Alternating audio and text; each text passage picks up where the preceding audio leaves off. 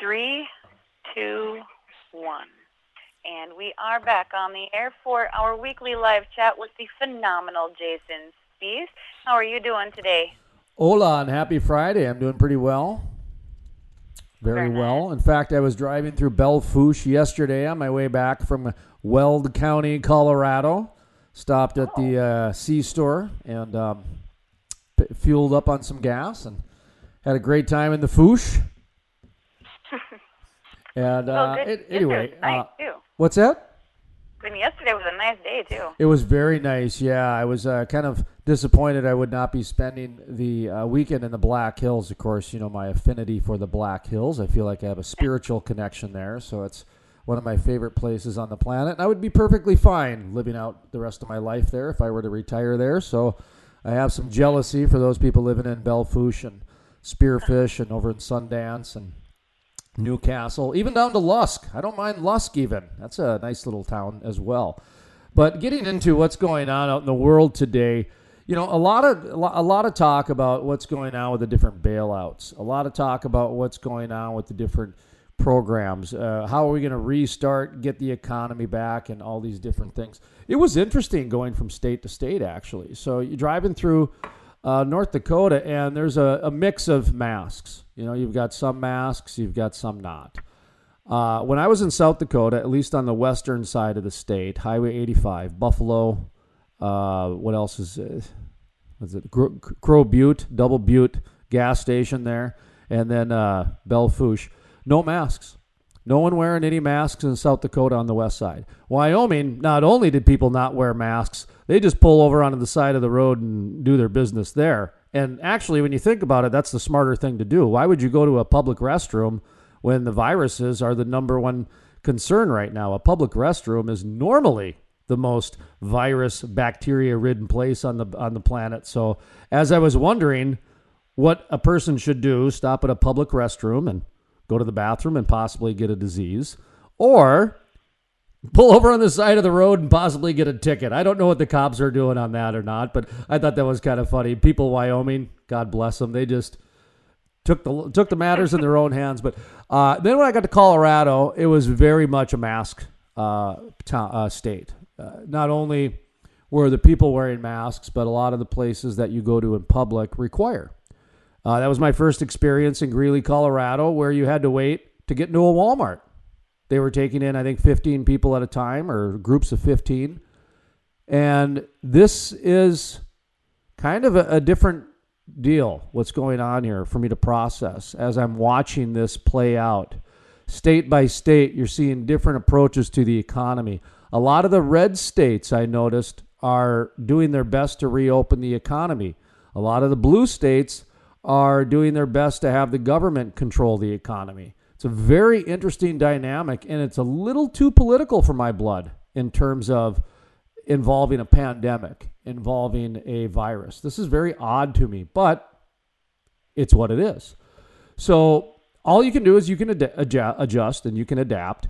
And, you know, for some of the things we're doing, of course, you know, in the energy industry is so wide. It's everything from the cafe owner to the CEO at the oil company with the truckers in between. So the energy industry is very vast. When 96% of your daily uses require petroleum products, it's amazing how much the oil and gas industry is involved.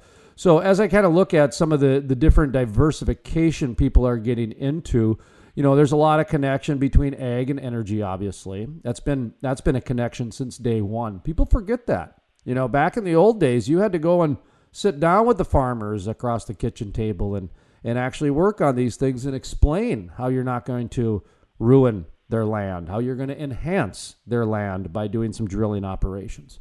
So there's been a long connection with ag and energy, and you're starting to see that percolate a little bit more, especially in the water area.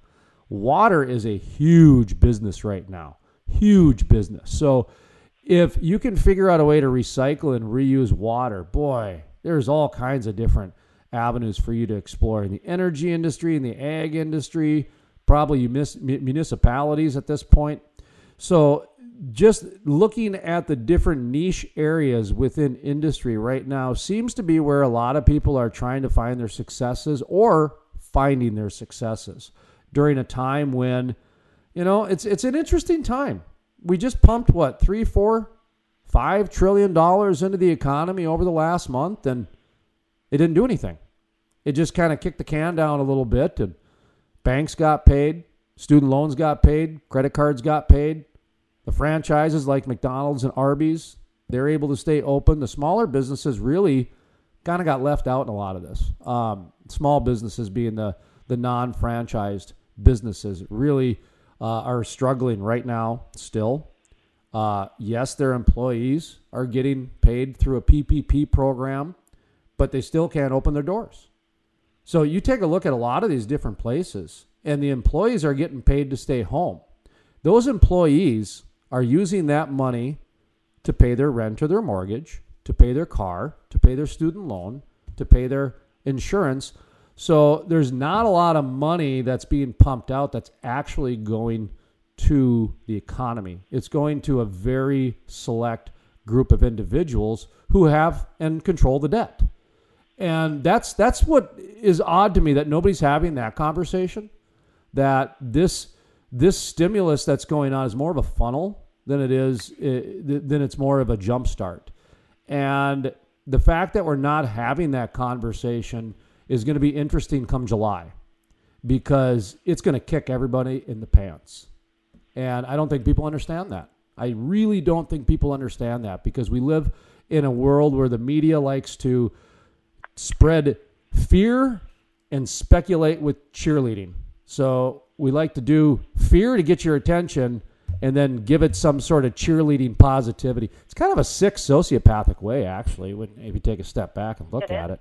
I know it is, isn't it? I mean, it really is outrageous. It's cruel is what it is, filling everybody with so much fear over some stuff, and then the differing information. And I mean, how can you honestly expect people to be well enough informed to feel confident in the decisions that they make every day, or feel confident that the system set in place is actually here to help them when what can you say is reliable at this point? Except to say that there will be fear. I spent an hour on the phone yesterday with 2 people on my way back from Weld County.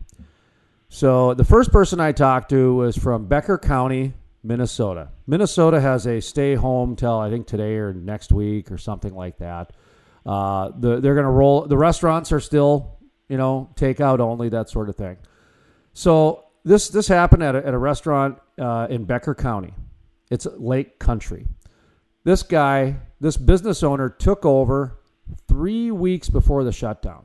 Okay, 3 weeks before the shutdown. Then the shutdown happens, and he's in Lakes Country. This guy.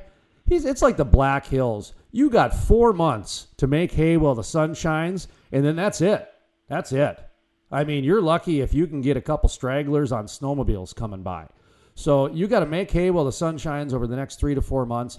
The government's saying you can't open your doors.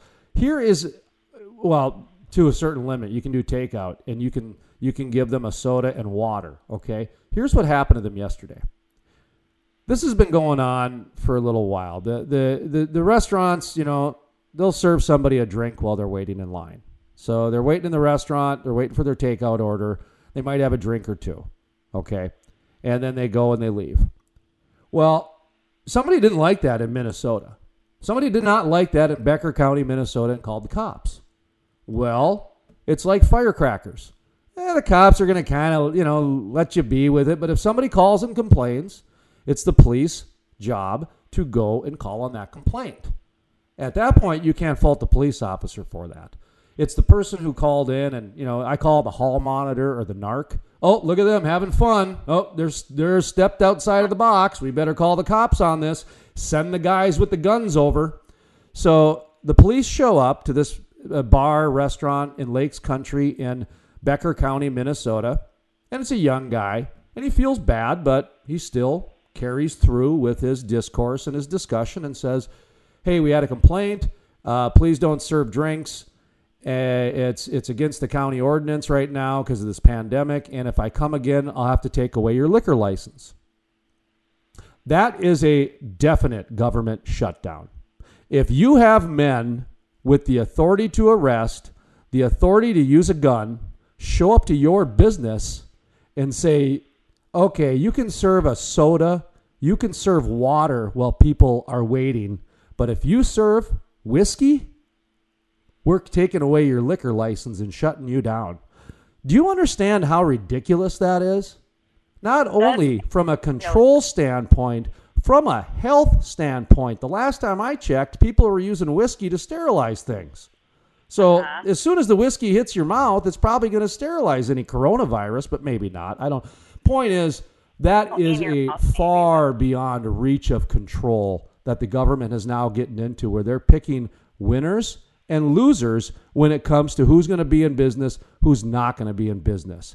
They're using a very blanket, fit-in-the-box approach, and these leaders that are making these choices get paid every week regardless of their decisions.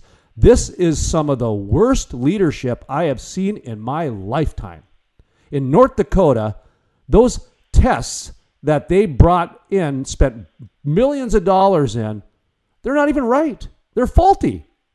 They're not. So if you tested positive, you're probably negative. If you tested negative, you're probably positive. They wasted all that time and all these, and not to mention the politicalness behind the guy that actually created these coronavirus fast track tests. He's a donor of the governor of North Dakota. People are profiting off this pandemic in record proportions. Oh, yeah. It is absolutely unconscionable what's going on here. And a little bar restaurant in Minnesota gets threatened by the cops to get their liquor license taken away because they served a guy a beer? Are you kidding me? Come on. This is getting out of hand. Anyway, there's my little verbal diarrhea for the day. Boy, you keep me going. I'm sorry. Well, no, I'm not sorry. Amen to what you just said. That's what I got to say. No, I agree. It's with everything except for it's getting out of hand. I think it's a bit out of hand already. Well, and then when the owners called me and they were talking about it and everything along those lines, it's very different because the conversation we got into is more about how it's being handled now. Just because you show up and threaten to take away somebody's liquor license with a smile on your face, that doesn't mean you're nice. That doesn't mean you're being nice about it. You still have a gun. It's actually worse. It is worse. It's cruel and it's sadistic. It is. Yeah. You have a gun. You have the authority to use it. You have the authority to arrest, and you act like you're doing them a favor. That's not right. That's not right. And I get it. I'm not trying to blame the officer. That's the way they're trained. That's the way they're trained. So I'm not trying to blame the police officer on this. The police officer was doing their job. I'm blaming the training that has gone into that because that is not right. That is that business owner's livelihood. That is his livelihood, and he's got nowhere else to go.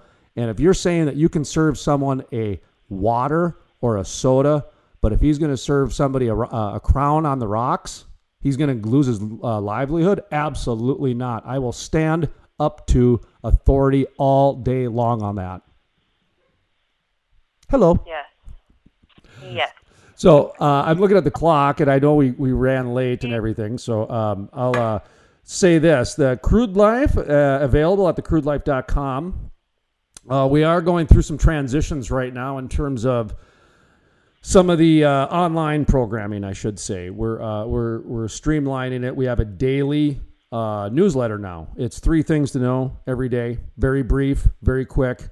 It's not intrusive. It's not long. And so it took us about a year to come up with this. We've been trying to figure out a newsletter to do, and it's going to be kind of the new direction. So I encourage everybody, go to thecrudelife.com and sign up for the newsletter, and then you'll get these type of thoughts and verbal diarrheas here.